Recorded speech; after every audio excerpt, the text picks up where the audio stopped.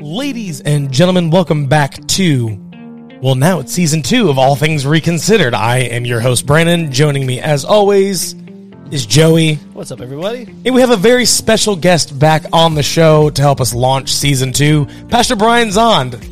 Yes, thank you, Pastor Brian, for being on with us. Great to be here. I didn't know I was the season premiere. Well, of course. I mean, we roll out the red carpet here, so. Listen, we're going to have a big launch for season 2. There you go. All right. Well, good. I'm glad I could do it. Yeah, so if you see your face on any billboards around your town, that's probably what. Yeah, you're welcome. Where are you guys? I don't even know where you are. We're in Knoxville, Tennessee. Knoxville, Tennessee. All right. Foothills of the mountains. Yeah, yeah. But now, of course, for anyone who's been watching our show for a while, we have had Pastor Brian on before. He's told us his story from his book, Water to Wine. But today, we wanted to jump into something more specific. We wanted to get into the book of Revelation. Yes. Because as anyone who's been watching our show is well aware, Brandon and I have changed the way we've thought about Revelation. Just a skosh. And I know a lot of our listeners have asked for a rundown of the whole book, but we'll be honest, we're not experts. Don't know what I'm talking about when it comes to that. So, so we're doing the best we can. But at least we're honest about not knowing. Yeah, exactly. Oh, that's the saving grace right there. Yeah, exactly. But Revelation seems to be a book that a lot of people struggle with, and so we knew we needed to bring on an expert for that. But before we get into that, though, I also want to note, we're recording this during Holy Week. It is Lent right now, and I'm just curious, how Lent's been going for you. This is our first time ever going through Lent, yes. Because we were just raised in Christian backgrounds that, didn't honor that kind of thing. Right. So it's our first time. So how's Lent been for you? Well, it's been awesome, mostly because almost all of it I've been in the Holy Land. I'm just back from spending a month in Israel, leading 2 Holy Land pilgrimages back to back. I mean, we announced that we were going to do one about every year. We've done them for 25 years, and this one, the one that we announced a year ago, sold out in like a couple of hours. Wow. And so people were irritated, and we don't want people unhappy. But I didn't want to do 2 buses either because it kind of defeats the purpose a little bit. So we just stayed over there for a month, and one group would come and we'd lead them, and then another group would come. Wow. And so I'm just back. I mean, today I was teaching on the Olivet Discourse, which is connected to the book of Revelation in some ways. And I was telling the people that the last 2 times I taught on the Olivet Discourse, I did it last month on the Mount of Olives. That's awesome. I sat on the Mount of Olives and taught about Jesus sitting on the Mount of Olives and teaching about the end of the temple. Talk about a surreal anyway, moment there. So things are going great. To be honest, I can't believe I agreed to do a podcast though in the middle of Holy Week just because things are so busy. Not gonna lie, we were a little shocked too. Live, but I'm happy to do it. But yeah. Well, we appreciate it greatly. Yeah, whenever Joe's like, he said he can do it during Holy Week. I was like, is he sure he can do it during Holy Week? I don't know what I was thinking, but amen. Yeah. Here I am. Yeah, it's funny. My wife and I actually just took over as the kids pastors at our church. And so I was like, I have a very important thing to happen on Tuesday, so a lot of the Easter stuff is going to happen after Tuesday. But now, with Revelation, what's interesting about this book is that it seems to be popping up in Christian news just constantly. It seems like anything that happens in the world, it could be something minor, it could be something huge. Someone out there says that it's the fulfillment of Revelation. Someone. And people have been saying that for a very, very, very long time. Yes. For instance, I won't name names or anything, but one prominent pastor I saw just recently, because of this article that came out in Rolling Stones, was saying that Vladimir Putin is actually being directed by God to do the things he's doing, because it's all a part of the end times plan. Yeah, funny, because I would see it almost exactly the opposite. Yeah. Right, you would think. Yeah. So we see online all the time, though, people saying this is what Revelation is about. This event is happening. Anything from taxes changing to some event happening with the military. I don't know. Gas prices. So basically, my first question for you, Pastor, since we've heard from the Facebook prophets that the world is ending, is the world actually ending? Okay, this might be the only question you'll get to ask the whole podcast. I don't know how long it'll take me to answer this question. Is the world ending? Yes, we're in the last days. Okay. We've been in the last days for 2,000 years. Right. So the world as it is will pass away and is passing away, and the true light is already beginning to shine. That's what the apostles say. But I know what you're asking. You're asking something a little different. Let's talk about the book of Revelation, shall we? Let's just kind of dive in and just jump in and stop me now and then if you want clarification or you're bored with that topic or whatever. Okay, so what is the book of Revelation? The book of Revelation is a form of Jewish Christian apocalyptic literature that was almost certainly written in the 90s, not the 1990s, just the 90s, by, we'll call him John the Revelator. He may have been connected to St. John the Elder, the community that ends up in Ephesus, but most scholars will not believe that the author of the fourth gospel and the three epistles of John are the same author as the book of Revelation because the stylistic differences are extraordinary. Right. So this is probably a traveling prophet that was familiar with these 7 churches in the eastern provinces of the Roman Empire. And he writes a very strange composition that's brilliant. It's beautiful and brilliant and strange and hypnotic and all kinds of things. But it is in a form of literature that was, in existence at that time, known as Jewish apocalyptic. It's in that style. It borrows almost all of the images, though sometimes they're inflated and exaggerated. Very few, if any, are actually original just to the book of Revelation. Sure. There are hundreds of allusions to Old Testament passages and scriptures. The book is written in the 90s during the reign of Emperor Domitian. Okay. But its setting is different. It is using a thing called post-diction, which is the opposite of prediction. The book of Daniel is also done this way. The book of Daniel is set in the 5th century BC, but it's composed around, circa 150 BC. So your setting is earlier than the composition. Right. And why do people use post-diction? Well, because it's easier to get it right that way. Oh, yeah, 100%. Yeah. Yeah. So the book is several things. First of all, it is a prophetic critique of the Roman Empire. That is the chief thing you want to keep in mind, that the beast, the false prophet, the woman, the great harlot, all of these are varying images for the Roman Empire. Right. Mm-hmm. And that's John the Revelator's target that he is critiquing, that Caesar is a kind of Antichrist. The Roman Empire is a kind of anti-kingdom of God, making similar claims, but John wants to be sure that his readers understand that this is a beast. Okay. That this is wicked at its heart. Because you understand empires, and the Roman Empire has done it the best ever, they are very good at propaganda, and they are very good at spectacle. And it's very easy to be overawed by the imagery of empire. Right. And to be swept up in a kind of euphoria and really believing that this is the last best hope of the world. Right. As politicians say about America, well, that kind of language was used about Rome. And so this is a critique of the Roman Empire. Okay.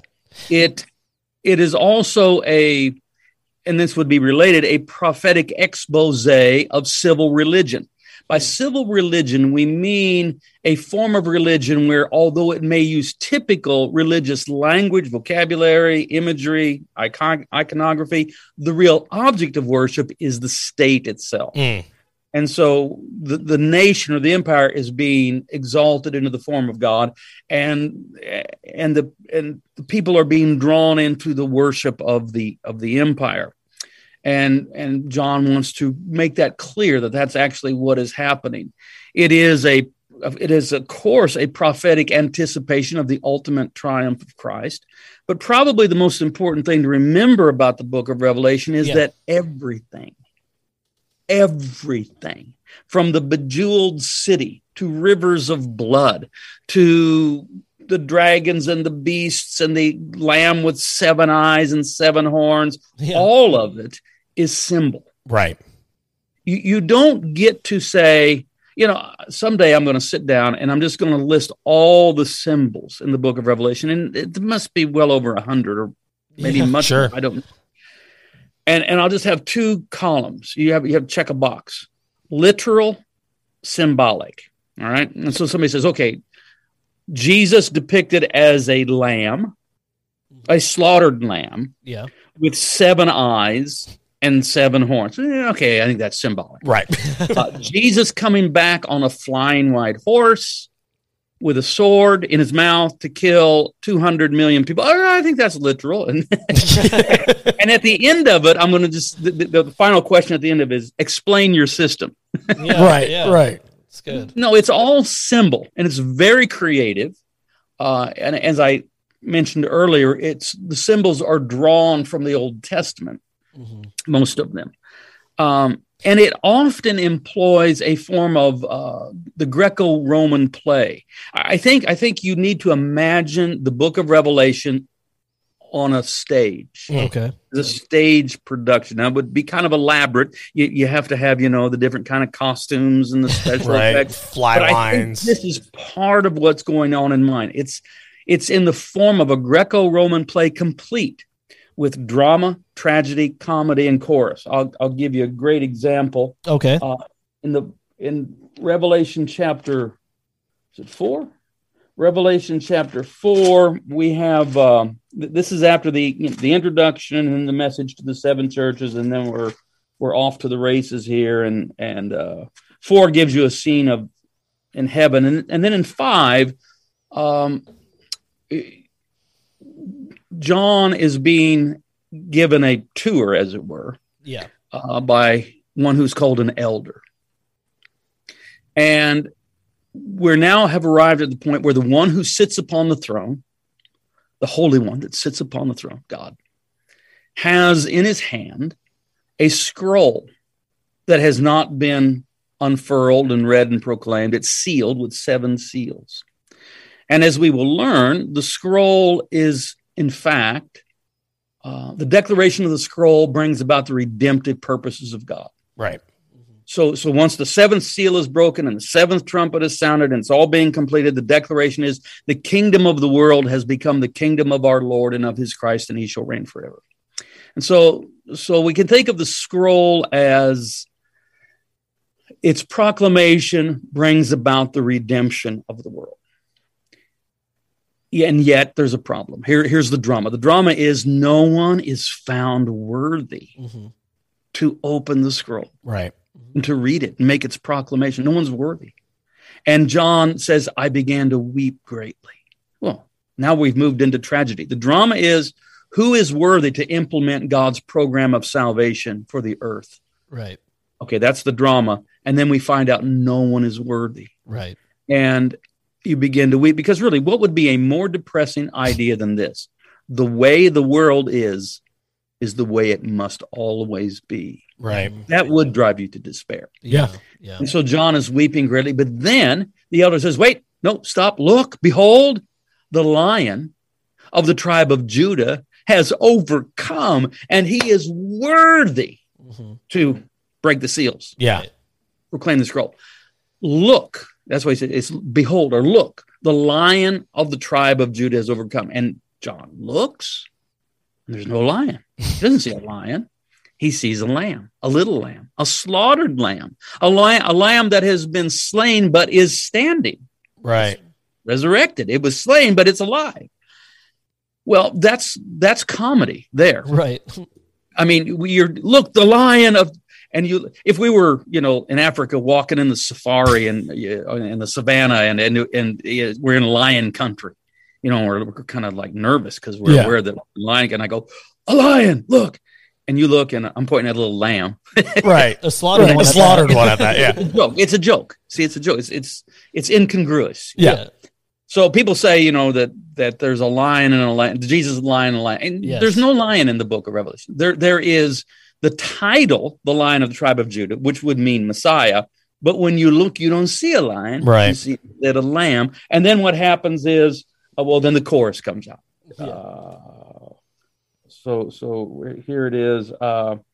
Then I looked and heard the voice of many angels surrounding the throne and the living creatures and the elders. They numbered myriads of myriads and thousands of thousands, singing with a full voice, worthy is the Lamb that was slain to receive power and wealth and wisdom and might and honor and glory and blessing. Then I heard every creature in heaven, on earth, and under the earth, and in the sea, and all of them singing, blessing and honor and glory and might forever and ever. And the four living creatures said, Amen. And the elders fell down and worshiped. So you see it right there. Drama that moves to tragedy, that moves to comedy, and then the chorus breaks out. I see that.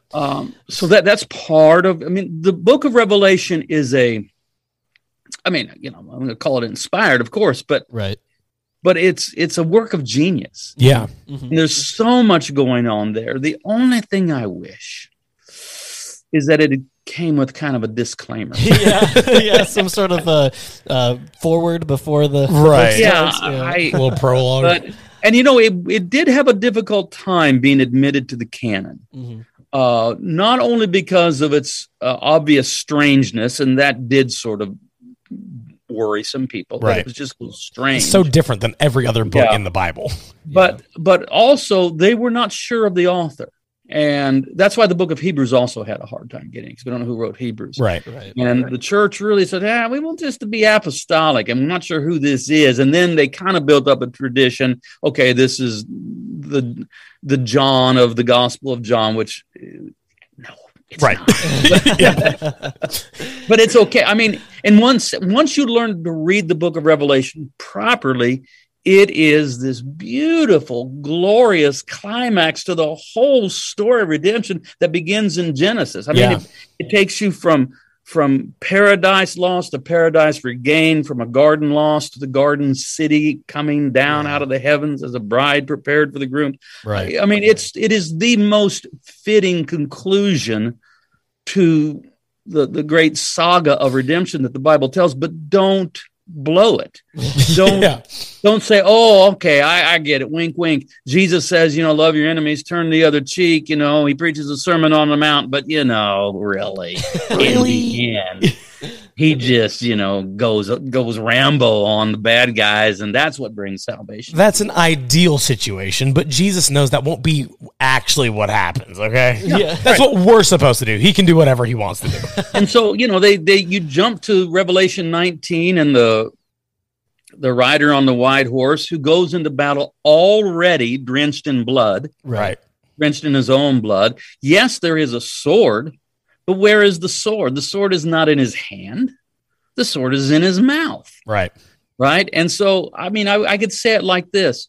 I am among those that have been slain by the word of Christ and then raised to newness of life again and invited to enter into the city that is the New Jerusalem. Yeah. So, I just think we do terrible violence to the whole message of Jesus if we say, well, in the end, really, God saves the world by killing the world. Right.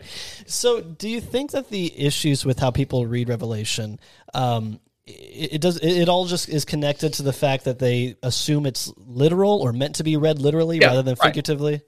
And then there's so much of this, I think, desire in so many American Christians and of wanting this violence, almost like craving this dramatic. This is a real problem. Yeah. If you believe there has to be a mega war in the Middle East before Jesus can come back. Yeah. And you understand that there are millions of Christians that believe that. Oh, yeah. That do we want Jesus to return? Do we want the Parousia? Do we want Christ to come and the culmination of all things? Yes. But if you believe there has to be this mega war in the Middle East before that happens, it's very difficult for you to actually be a peacemaker. Yeah, 100%. Because you're secretly or maybe not so secretly, always hoping for war. Yeah. And that's where eschatology can be ruinous to our theology.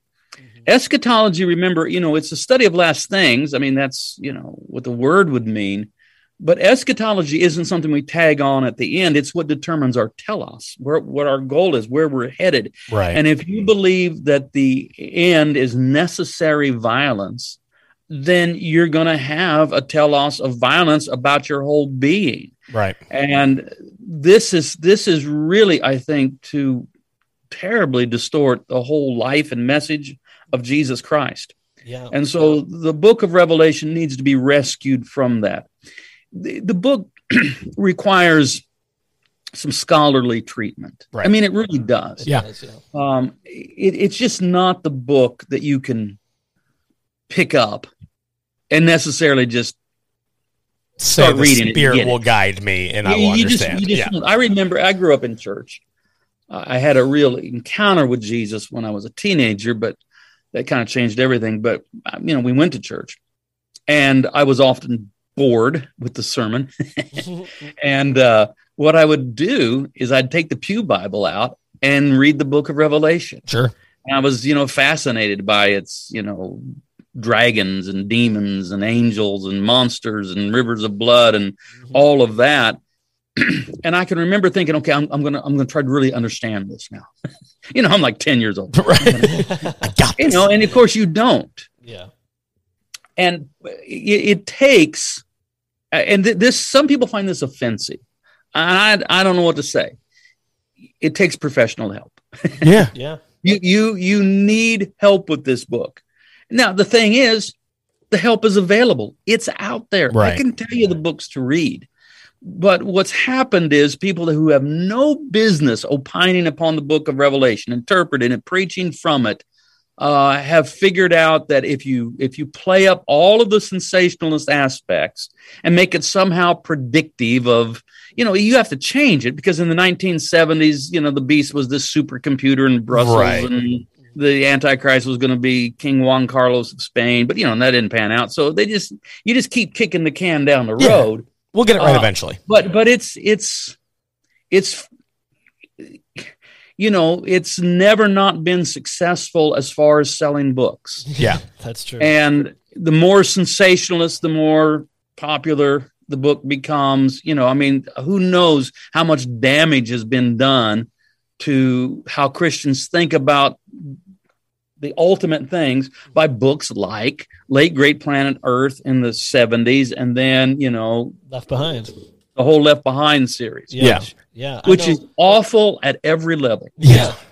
Now, I'll tell you, I haven't always had a healthy eschatology, because just like so many other people, I just grew up and I inherited what I inherited, and then eventually had to find something better. Yeah. But I will say that I didn't ever read any of the Left Behind books, because when it was really first, there was the first volume, the Left Behind, and it was so popular. And I thought, well, maybe I ought to read this. And I remember I read the first half of the first chapter, and the prose was so terrible. I just thought, I'm better than this. I am going to maintain some level of self-respect. Yeah. And it was just so poorly written. Yeah. It wasn't any theological thing that offended me. It was I'm not going to read this. Yeah. right. It's crap. Can we say crap? It was crap. Yeah. That is a perfectly fine word to say on We'll our just show. throw the explicit tag on there. Explicit. Yeah. Get a little E. Yeah. Because he said crap. Yeah. Well, See, that's one of the borderline cuss words. Right. Those I'm are not sure that okay. it really crosses. In my world, it doesn't cross the line, but Yeah. some people it does. some people for sure. Yeah, I know that. Like with Left Behind, that got me so convinced as a teenager, because I was raised with the Left Behind for Kids series. You think the main one is bad? I mean, that's child abuse. Come There's on like now. and there's like 70 of them. I didn't know about it until me and Joey started this podcast. I was like, wait, there's Left Behind for Kids? And he's like, yeah, there's like 80. I was like, there's no way. There actually are like, I think- there's And who 80. knows how many they've sold? I mean, countless millions. yeah. I do know this. The best-selling nonfiction book of the 1970s was Late Great Planet Earth. Right. So these things remain popular. And so there's something, but they do damage. And so there's something in us, humans for sure, and specifically Christians, I guess, that's just drawn to these kind of end of the world, apocalyptic, war kind of ideas. And so I know in my experience, when I've tried to tell people, the book of Revelation's not actually about that, it's not going to end that way. No matter how much I try to sell it as a good thing, a lot of people are really upset to hear that Revelation is not the way that they thought. I mean, you'd think telling them, "Hey, I think I would say, I know that's true. I would say, give it a chance. Yeah. And I would recommend some really good books, and I would say, read these and tell me it doesn't thrill you. Right. Mm-hmm. And I might as well say it. Here's some of the books I recommend. Michael Gorman's Reading Revelation Responsibly. Oh, that's a good one. Our pastor has recommended that to me several times. Yeah, we need to get on that one. Richard Bauckham's The Theology of Revelation. Richard Bauckham. Okay. He's a British New Testament scholar. Eugene Peterson's Reversed Thunder. N.T. Wright has just a little book on it. It's just it's in his The Bible for Everyone series. I got you. Okay. It's just a little, but that'll give you the basic components of how to make major course corrections in the Book of Revelation. Okay, so that might be Barbara Rossing wrote a book called The Rapture Exposed. Love that title. That's a cool title. And it's not on the Book of Revelation per se, but it is a ruthless takedown of dispensationalism and rapture theology. That's what I love to hear. I read that book maybe I read it whenever it came out, which is maybe like 16, 17 years ago. I still remember the opening sentence. The rapture is a racket. and she just does she was commissioned. She belongs to the Lutheran denomination, which is a mainline church that, their pastors don't teach this stuff, but it's just so in our culture. Right. Yes, it is. That they thought, well, no, we've got to deal with this. And so they commissioned her to write a book on this. It's very well done. I bought a whole case of them. I bought an entire case. I'm just like, here, read this. Here, this is for you. Just walking around handing it out to people. That's awesome. And if I do say so, my book, Sinners in the Hands of a Loving God, has 3 chapters on the Book of Revelation. Yes, that has. Let's see if I can remember the titles of them. The Anthem of the Lamb, The War of the Lamb, The City of the Lamb. Mm-hmm. And I wrote the introduction to the Book of Revelation for the Jesus-centered Bible. Oh, nice. Study Bible. It's a New Living Translation. And I wrote the introduction for Jonah, Matthew, Titus, and Revelation. Okay. Well, thank you for that. Yeah, but I know a lot of those have been on my list for a while. We'll try to get some Amazon links down in the description below so people can just ease of access of buying those books because they need to be bought. Yeah, and read more than once. So when John, we're calling him John anyway, as he was writing this, he used this kind of imagery that today we're taking to mean as literal. But was that type of writing easily understood by his audience back then? Would they? That's a great question.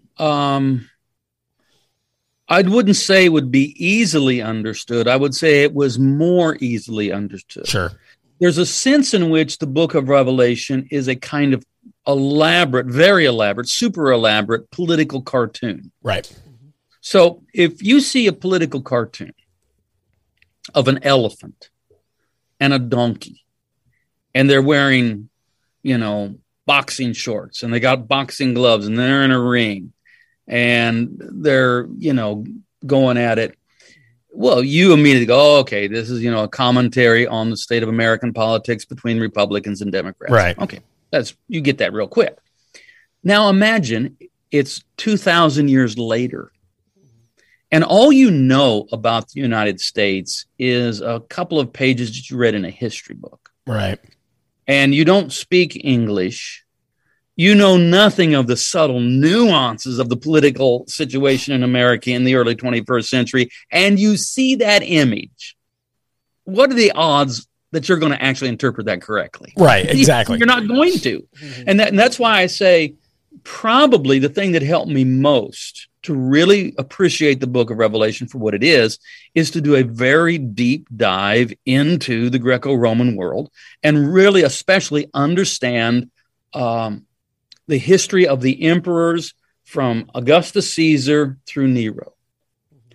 And once you understand that, it begins to make sense. Yeah. I've got it here. I got to look it up here. Okay. The book of Revelation has an actual very specific setting, an amazingly specific setting. The book is set. I don't want to get into just the nitty gritty, but we're going to do that for a second. Revelation 17, verse 9. This calls for a mind that has wisdom. The 7 heads are 7 mountains on which the woman is seated. Most people get, Rome is the city of 7 hills. Right. I think we get that. And they are also 7 kings, of whom 5 have fallen, 1 is living, the other has not yet come, and when he comes, he must remain only a little while. What that does is it takes you.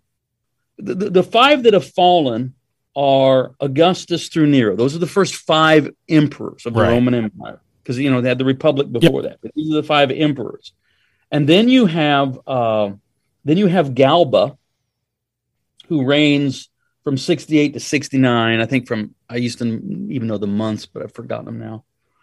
It's just almost a year. And then the one that it says, then another one comes that will reign only a little while. That's Ortho. That's he only reigned for 3 months. So the setting here. I did not see my notes. This Emperor Galba reigned from June of 68 to January of 69. That's when the book is set. The book it's not written then, but it's set then. Gotcha. Wow. And so it's just right prior to AD 70, which is this huge event that it's all that the Olivet Discourse is about. Yeah. And when Jesus is talking about the end of the age, he's not talking about the end of the world. He's talking about the end of the temple and the temple establishment, the temple aristocracy, and the temple age. Right. And the temple age comes to an end, and there's now a new temple. Just like there's a new covenant, a new Israel, a new humanity, and there's a new temple, not made of limestone, but of living stones. Right. I love the book of Revelation, and I think in one sense, it's always the most, or I won't say the most, but one of the most important books for Christians that are living in a military economic superpower. Sure. That is not actively persecuting the church. If the empire is actively persecuting you, then you kind of realize, okay, this is a beast. Right. If it's somewhat friendly, using the church for its own purposes, no doubt, but still not actively persecuting, this book is very important. Right. Remind you that there is always the temptation for the church to play the part of the harlot. Yeah. And to ride the back of the beast, and to somehow believe that God is working. So I would say that the book is very important for Christians living in the United States. Yeah. And in Russia right now. Right. Both need to, they not that the United States or the modern nation state of Russia are in the book of Revelation, but it's one of those. Exactly. I mean, the Roman Empire comes to an end, but the empire doesn't come to an end. It just mutates in different form. Yeah. And so I think it's very helpful. And this is what's really brought out in Michael J. Gorman's book, Reading Revelation Responsibly. That's probably my favorite book on interpreting the book of Revelation. That and Baucham's. Yeah. Both are really good. And that really boils down to something that our pastor used to say a lot when, we would talk to him about Revelation, and he'd say, Revelation is definitely for us, but is not about us at all. That's exactly right. And I think it's for us, it's not about us. Yeah. And so I think that kind of boils down to the difference between prediction and post-diction. So how did we go away from knowing that John the Revelator was talking about things going on or that had already happened to John predicting the future. Yeah, how do we get here, basically? I don't know how, but it happened very early on. Gotcha. It did? Oh, I didn't know. Yeah, this is not something that began with Hal Lindsey in the 1970s. Sure. Who was it? Bernard of Clairvaux, who in some ways, he's a 13th century abbot, mystic, monk, who can write some really wonderful things. He's famous for working with the book of the Song of Solomon. And yet he also became a preacher raising crusaders for the first crusade, and he used the book of Revelation. Gotcha. And he had all kinds of, he had it all figured out, you know what I mean? Right. And it had something to do with the date of Muhammad's birth, and I don't, it's just, all this the kind of stuff you've seen done today. And this is by a guy that is, you would respect him. You would say, okay, this was a serious dude. Sure. But Martin Luther, when the Reformation is going full on, he just wanted to get rid of the book of Revelation. He would say that like, tracks. I do not see that Christ is at all proclaimed in this book. Wow. And we're told that whoever reads it is blessed, but who can understand? Right. And so he wanted to get rid of it until he found it useful to call the Pope Antichrist. Sure. And then, Pope returned the favor and called Martin Luther Antichrist, and they're all going at each other. I think part of what, and this will sound, I don't know how this will come across people to hear this, but I think really as much as anything, what has redeemed the book of Revelation for people in the last 100 years has just been some modern scholarship. Sure. And it doesn't have to even be that modern. It isn't like we're making new discoveries. It's just like, okay, wait a minute. Let's look at this through the lens of the Roman Empire from Augustus Right. to, Ortho, actually. Yeah. Those 7 emperors. Yeah, not And so much it starts making sense. Yeah, not so much a rethinking it through modern scholarship, but just returning to scholarship when reading it. Yeah. Now, let's talk about the Antichrist for a minute, because you brought him up, and that's another... Yeah, Antichrist isn't even mentioned in the book of Revelation. That's what I was going to say. Right. It's funny, because of my upbringing with Left Behind for Kids, first time I read the book of Revelation, I was expecting... I Left Behind for... I still can't get over it. I know, it's ridiculous. It's about kids trying to figure out high school while also the end of the world's happening. It's pretty exciting stuff. But, so... I was expecting to see Tribulation Force, right? But see, I never read it, but I know these things somehow. I don't even know, how do I even know that? I don't know. It's buried deep in your subconscious. Yeah. You maybe you know about it because of all the people that you've had to counsel out of that thinking. Probably. But okay. Although, wait a minute. They did a movie. Yeah. Mm-hmm. Yeah, with Kirk and Cameron. Y'all know Jonathan Martin? I think so. Yeah. He's a pastor, and he's in Oklahoma City now. They also did one with Nick Cage. Yes. I'm talking about that one. Yeah. The Nicolas Cage one? I think. The most recent one, and it was like probably even 10 years ago. Yeah, the newest one had Nicolas Cage in it. We went to it. And sat in the very back row and live tweeted it. Oh, no. And it's one of the funniest things we've ever. It was hysterical. That is a Twitter thread I'm going to spend way too long trying to find. Yeah, I don't know how you'd find it, but it's pretty funny. That's awesome. Well, so the Antichrist is this figure that, as a kid, I was terrified of. And of course, I was putting my internet sleuthing skills to the test and trying to deduce who it was. I always came up short. Never solved that mystery of who the Antichrist is, unfortunately. So I know that people have all tried to unmask this elusive person, but I think your way of thinking is that it's not really one person, right? It's more of a spirit. Also, real quick, Joey. The term Antichrist occurs, I think, 3 times. Yes, in Peter, I think. In the writings of John the Elder. This is, 1st, 2nd, 3rd John. Yep. Who's also the author of the 4th Gospel. You can tell their styles are exactly the same. And he is using it there for... he one time uses the term the Antichrist. Usually it's just these are antichrists. Those that deny that Christ has come in the flesh are antichrists. Right. So those that deny the full humanity of Christ, the Docetists, who and certain other Gnostics, who said, well, no, Jesus wasn't fully human. He only appeared to be fully human. He didn't really become fully human. And John says, no, that's Antichrist, because, we understand Christ as the one who is fully human, fully God, hypostatic union, two natures, one person. So there it has nothing to do with any kind of eschatological figure at all. Right. There is the phrase about the man of lawlessness that Paul uses in 2 Thessalonians, which is a little bit obscure. Mm-hmm. It's interesting. It's interesting that the Apostle Paul, in his first two epistles, and his earliest epistles, which are Thessalonians and Corinthians, Paul does talk about the parousia, the appearing, the coming of the Lord, quite a bit, and then then it kind of, he doesn't talk about it. Stop talking about it. Yeah. Which I thought, dang, that's just like everybody I ever knew that, they first get saved and they're talking about rapture and Jesus coming back. And then after I was like, yeah, whatever. Let's just get down to the business of following Jesus here.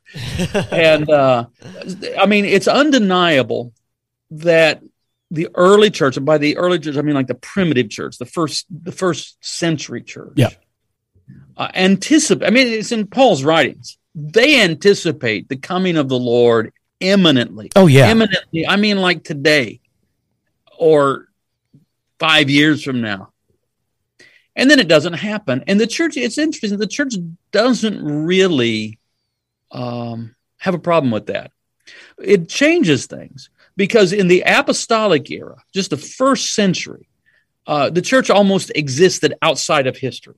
History doesn't matter. It's coming to an end. Sure. And it was much easier to be not of this world. Right. Because Jesus is coming back tomorrow.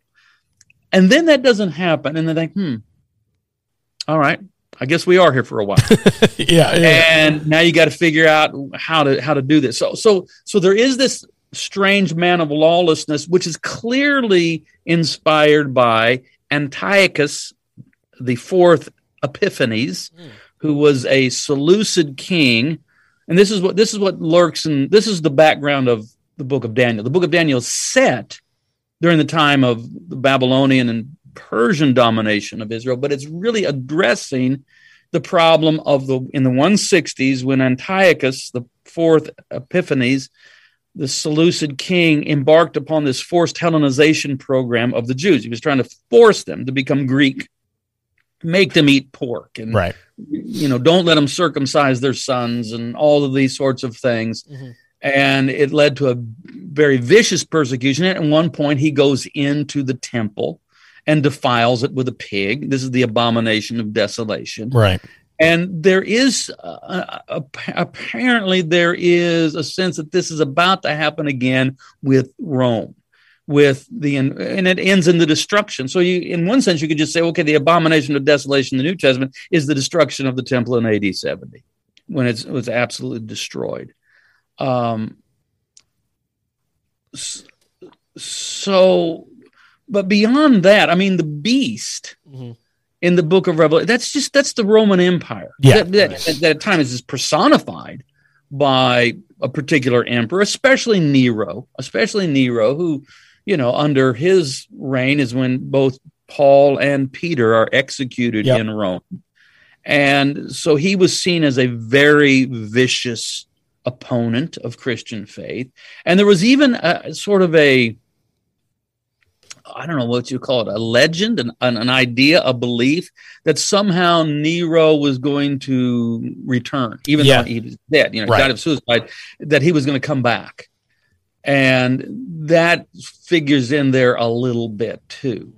So, if you're going to talk about 666, though, that is, I mean, that's Nero. That's I mean, Nero, that's, right, yeah. that's Nero. Yeah. I mean, it's not that he kind of plays it up like this is going to really be tricky and you've got to figure this. It's not that tricky. No. And the numerical value of Caesar Nero is 666. Right. And other things like the Great Whore of Babylon. That's supposed to be Roma, the goddess. Am I correct about that? yes, and it gives you an idea of how edgy it is. Roma, who is the goddess that is the deification of Rome. It's Rome's self-image of itself, Right. through propaganda. It's the Statue of Liberty. This is the matron. She is the one that provides for the family, cares for the family. She is the embodiment of dignity, and John the Revelator turns her into a whore. Yeah. What a It would slap. be like, here's exactly what it's like. Think about, patriotic Americans and the various symbols that they see that represent America to them. And imagine someone that takes the Statue of Liberty lady and turns her, imagine it as like a cartoon. She's, half drunk, got a bottle of vodka in her hand and is prostituting on the streets of New York. Right. I mean, no wonder this guy ends up on the Patmos and Yeah. exile. Yeah. This is touchy stuff. And so that's what's going. I mean, once you understand, okay, this is John mocking Roma, Right. the goddess. You started getting that kind of knowledge. I think it clarifies things, but I think it becomes very fascinating. And once you get it, once you see it, then you are immune, I think, to these sensationalist manipulations of the Book of Revelation by people who have no business trying to interpret the Book of Revelation. Right. They're just not qualified. I mean, if I had my way, and it'll never happen, but if I had my way, you would have to obtain a special license to preach from the Book of Revelation. That'd be great. You got 65 books. Do whatever you want. Oh, you want the book? No, you're going to have to get a license for that. It'll save me so much heartache in high school. Yeah, I'll say.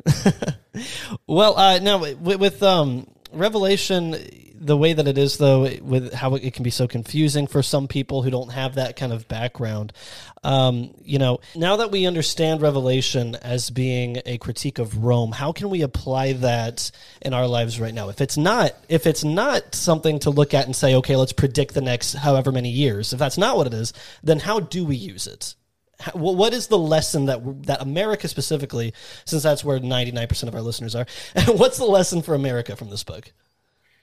Look, when John is writing, it's in the 90s, and the wave of persecution that first shows up with Nero is over.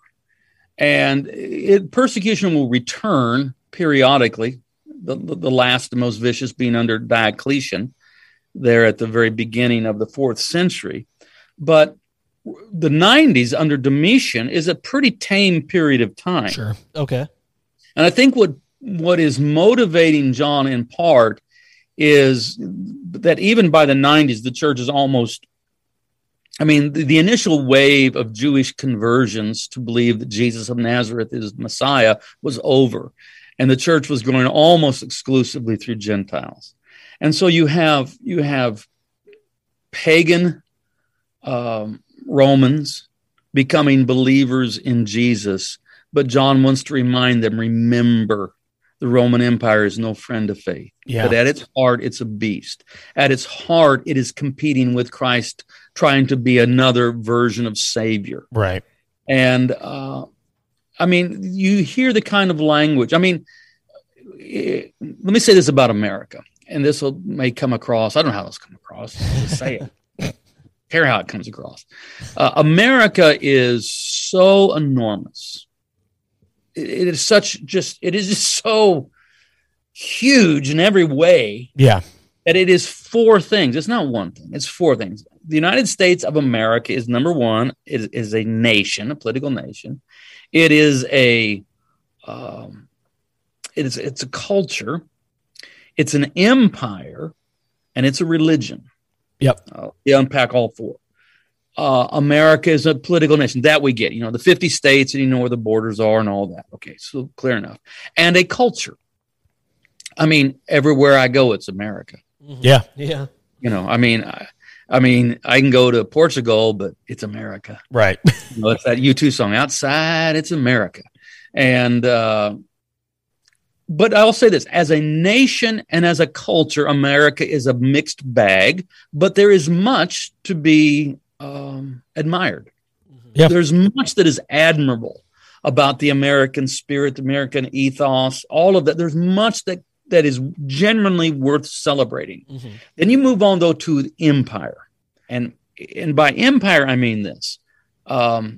Empires are rich, powerful nations who believe they have a divine right to rule other nations and a manifest destiny to shape history according to their agenda. Right. And the Bible maintains a critique of empire quite literally from Genesis to Revelation. Yeah. I mean, it ebbs and flows about how dominant that theme is. I mean, it's pretty clear in Genesis and Exodus, shows up now and then in the prophets, it's in the Gospels, and then it really crescendos with the book of Revelation. The problem with God loves nations. I mean, as I look at Scripture, Scripture portrays God as, celebrating the diversity and the ethnicity and the languages and the cultures of the various nations. Right. What God is opposed to and is always opposed to is empire. Rich, powerful nations who believe they have a divine right to rule the world and a manifest destiny to shape history according to their agenda, because that's the very thing that God has promised to his son. Yeah, that's true. So empires become a rival to Christ. So you have this, it may sound innocuous to others, but every president from Lincoln till the present moment will at one time or another have to utter the phrase that America is the last best hope of the world. Yeah. I mean, Lincoln said it first. It's just not true. Right. Right. It's just not true. That's propaganda. Yep. Yes. That comes from the false prophet in the book of Revelation, that kind of propaganda. Mm-hmm. And then finally, religion. America is a religion. And that's what people might be a little bit astounded by. But I don't know why. I mean, how clear is it? Yeah. America is a religion complete with a founding myth, with iconography, holy days. Yep. For sure. Hymns, sacred texts. Right. Yep. And of course, America as a religion, it's idolatry. Yeah. So how else can I say it? So these are the kinds of problems that the book of Revelation so powerfully and so creatively addresses. And for those that think they can just, so if I'm wanting to help American Christians to move away from religious nationalism, I usually don't take it head on. I just preach from the book of Daniel and also New Testament, using the book of Revelation and other texts too, and calling them to live as exiles. This is my book, Postcards from Babylon, that our baptism makes us exiles in the land of our birth. Yeah. That suddenly we're not really at home here. I mean, it's like Paul. Paul, on the one hand, he is a Roman citizen, and when it's advantageous, he'll call upon his citizenship. He'll flash that and say, just before you begin the beating here, you might want to know I'm a Roman citizen. Right. But then on the other hand, Paul will say, no, our citizenship is in heaven. Right. In a utilitarian sense, he will invoke Roman citizenship when it helps him. Right. So, if I'm going to go travel, I show up with my passport, and it happens to be a United States passport because that's what I am. But at the core of my being, national identity is what we call a philosophical accidental. It's not part of my ontological being. It's just, I could have been Portuguese, turned out as American, whatever. It's not that big a deal. Sure. What really matters is my allegiance to Christ. Right.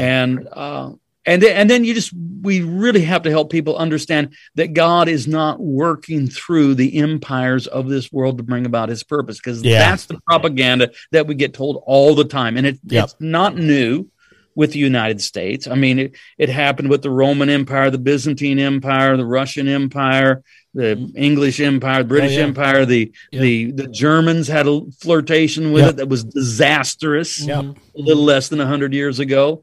And now America's fooling around, and Russia again. Yeah. Because You know, I mean, I don't like Vladimir Putin. Can I just say that? I don't That's like fine. him. Yes. And now my computer probably won't work ever again. But who I'm really disgusted with, and I don't have any other vocabulary nicer than that, is the Patriarch of Moscow, Kirill. Yeah. Mm-hmm. Who that's just a full-on Caiaphas, if you want to use the gospel story, or false prophet out of the book of Revelation that is in cahoots with the beast. And so the book of Revelation is a great place to go if you want to critique, okay, is the world saved through beast power or lamb power? Yeah. Jesus reigns, but always from the cross and always as a lamb. And the sword is never in his hand. It's in his mouth. And the blood he sheds is not those of his enemies, but it's his own. Right. You can just keep going on and on and on. Yeah. I see that. And then the book ends with, well, let's say something about Armageddon here. Okay. Armageddon. I should read this passage maybe, or maybe not. Let's see. Revelation.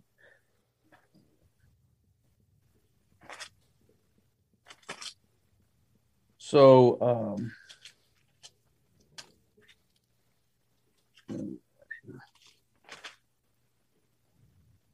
Revelation 16, verse 16, and they assembled them at the place that in Hebrew is called Armageddon.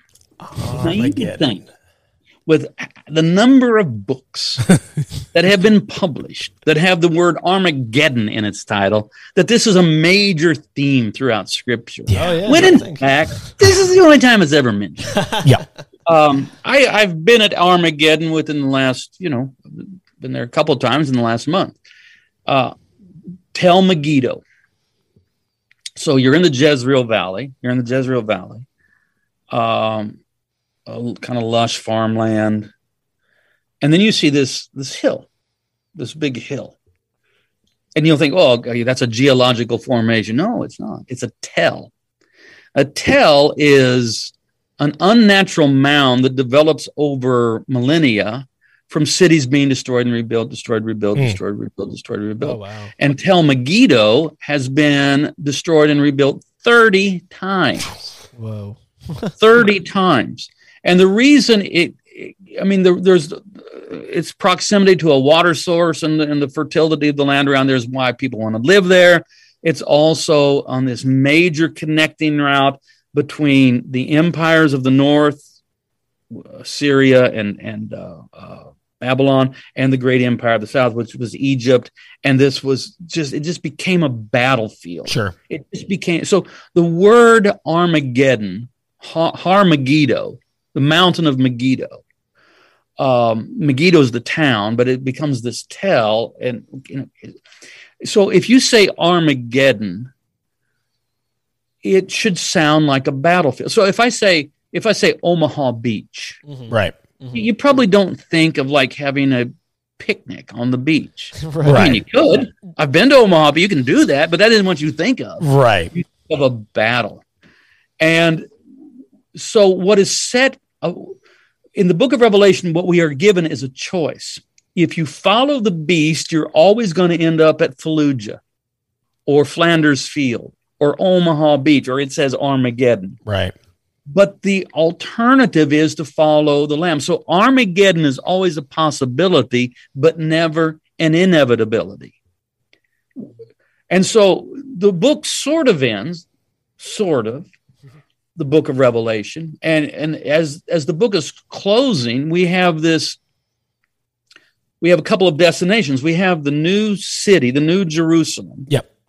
Which has the same dimensions as the Roman Empire. It's 1,500 miles square and also high, which gives you another symbol. But yeah. So it's John's vision is of a heavenly empire that will replace the beastly empire of Rome. And in this lovely garden city where the tree of life is recovered. That's one option. But then there's also the lake of fire, where those that have followed the beast and the false prophet and the dragon, they end up there. Right. If you're going to follow Satan in the way of accusation and war and blame and empire, that's where it ends up. It always ends up in Fallujah or Armageddon, Flanders Field, Omaha Beach. But then we're told that inside the city, the city of the Lamb, the New Jerusalem, the Spirit and the bride say, "Come." Yeah. Are you thirsty? Come. The gate, it has gates. The gates at 12 gates. Yep. They're never shut. Yeah. The gates are always open. Yeah. The gates are not there to keep anybody out. They are to direct people in. And the Spirit and the bride from the New Jerusalem are crying out, "Are you thirsty?" They're in a lake of fire. Yeah. Probably. Yeah. Yeah. And so the final picture is the church calling out into the world saying, if you ever get tired of just the way the world is, we got something else here for you. Right. Wow, Now, that's you beautiful. need to wash your garments in the blood of the Lamb. Mhm. But come on in. Yeah. Come on. That's beautiful. Come on in, because the gates are never shut, and the Spirit and the bride are always saying, "Come, come, come." We invite you to come in here. So don't think that, okay, I've got Armageddon figured out, and it's a Soviet, well, I can't say that anymore. It's a Russian invasion of Israel, Right. all that sort of stuff. And that has to happen. No, it doesn't have to happen. That is what can happen if you follow the way of the world, the way of the beast, the way of war. Right. But you can follow the Prince of Peace, the Lamb, and it leads to a different destination. Wow. So it's not an inevitability, though it's always a possibility, and the choice is ours. That's incredible. It's just amazing. It's astounding to me the lengths that people will go to miss the point of Revelation and to use it just to proof text their own desire for violence. And so hearing it explained the way you have is it's very refreshing. Yeah. For sure. Yeah. And, trying to do our best to maintain that hour time frame that we're looking at. And I was going to ask you, what's a hopeful reading of Revelation? Because I feel like we've used, Revelation to be such a fear driver in the church to get people, to come to church. Like, we're going to use Revelation to scare you into serving God. But I feel like you summed it up really well. Yeah. It is the revelation of Jesus Christ. Yeah. It's going to be my Easter text. I'm going to preach from Revelation 1. I am he that liveth and was dead, and behold, I'm alive forevermore. Amen. I like it when Jesus gets so excited that he amens himself. Yeah. And I have the keys of death and of Hades. Maybe I'll sum it up like this by telling a story. Okay. How do I want to tell it? Well, people ask me all the time, BZ, do you believe in a literal hell? I go, literal hell? Oh, yeah. In fact, I've been there a lot. Yeah. It's one of my favorite places, in fact. Literal hell. See, hell comes about. This is the translation of Gehenna. Mm-hmm. Gehenna in older, not newer translations, but older translation translates hell. And then that word, that's a Norse word, Hel, with one L, and then we just added another L. Right. Mm-hmm. Just because. And it travels through time. And along the way, it picks up baggage, everything from Dante's Inferno to Chick Tracts to the Baptist Hell House at Halloween. Yep. It picks all these up. But the literal hell is the garbage. Well, first of all, south of the city of Jerusalem was where Canaanites worshipped Molech, which was a particularly hideous form of child sacrifice. Yep. Mm-hmm. Then after David's conquest, because that place was so identified with such wicked idol worship, it was just made the city dump. And so this is the place where the fires are not quenched and the worm dieth not. I mean, that's what you did with dumps. They just kept it burning. Right. Yeah. And it's where the maggots, were and all that sort of stuff. And then the warning comes from Jeremiah, and then Jesus imitates it later on, that if Jerusalem doesn't repent and it's hell-bent for war ways, the whole city's going to end up in Gehenna, literal. Mm-hmm. All right, so what I do, though, when I'm leading a Holy Land pilgrimage, And let me just clarify here. When I say Holy Land, I understand that in Christ, the chosen people is the human race and the whole earth is the Holy Land. Right. Yes. The reason I say Holy Land is just to avoid saying Israel, Palestine, and bringing in modern political modern boundaries of countries. Yeah. So I call it a Holy Land pilgrimage, even though theologically I understand that, the whole earth is God's Holy Land. Right. All right. But when I'm there, I don't make it a formal part of the tour, but I'll just ask some people. I said, "You want to see hell?" I mean, the literal hell. Yeah. All right. Come with me.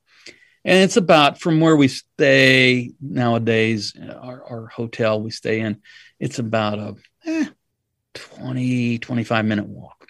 And I just walk them over there. And we get to Gay Ben Hinnom Park. There's gates there. I've never seen them shut. But you walk in, I said, "Oh, these are the gates. This is literal gates of hell. This is literal hell." Yeah. And the gates of hell. Right, there they are. Yeah. Prevail. And we walk in, and there's running right through. It's a park with a stream that runs right through the middle of it. Wow. And, it's got lovely lawns and park benches and fountains and lovers walking hand in hand. I said, "Welcome to the literal hell." Wow. And then as I walk in, there's a sign. It's in Hebrew, but you don't have to know Hebrew to know what it means, because it's got a picture of a flame. Nice. With the international no. Which what I'm sure it means is you can't build a campfire in the park. Right. But I tell people, you've come to the literal hell, where it's now a park with a stream flowing through the middle of it and fountains, and literally it says no fires. Yeah. You cannot have a fire here. That's incredible. Well, this is my hope, that the literal hells of this world can be healed. Yeah. And can be redeemed. And this is the work that Jesus Christ is doing. When Jesus, we're Holy Week here, right? And so Jesus is raised from the dead. The first human being to encounter the risen Christ is Mary Magdalene, and she mistook him for the gardener. Yeah. And it's a wonderful mistake. It's hardly a mistake at all. Yeah. Because that's what Jesus is. He's the new Adam, raised in a new garden, and he wants to lead us in turning garbage dumps into garden. That's so good. That's a fantastic metaphor of new creation. I love that. Do you want to close this out? Yeah. Sorry, that one got me. I'm gonna be set for the rest of the week. Brandon's falling out in the spirit over here. Well, ladies and gentlemen, thank you so much for tuning in to yet another week of All Things Reconsidered. Pastor Brian, we cannot thank you enough for giving up some of your time to be on the show. Our viewers love when they see you, and so I'm sure they'll be excited to see you again. If this is your first time listening, please click the subscribe button down below. We would greatly appreciate it. And give us a like, share it on Facebook. And if you're so inclined, we do have a Patreon, patreon.com/allthingsreconsidered. We have a Discord server where we can talk about this episode with you guys a little bit more in depth. But other than that, Pastor Brian, thank you so much for being here. You can find him on Instagram. I can never remember your church's website to where they can listen to your sermons, but they are also on YouTube. WOLC.com. WOLC.com. We've tried so hard to get Word of Life. We've offered the money. We just can't get Word of Life or Word of Life Church. So it's WOLC, like Word of Life Church. Perfect. Go give them a listen, Joey. You're trying to say something? Well, I was just going to add, we also have merch now. Yeah, we do. We've launched some merch, so check it out. You get our logo on a hat. What else can you want? It's pretty cool. But anyway, again, like Brandon's saying, thank you, Pastor Brian, and I hope that we can talk to you again soon. It was my privilege. Enjoyed being with you guys. Yes.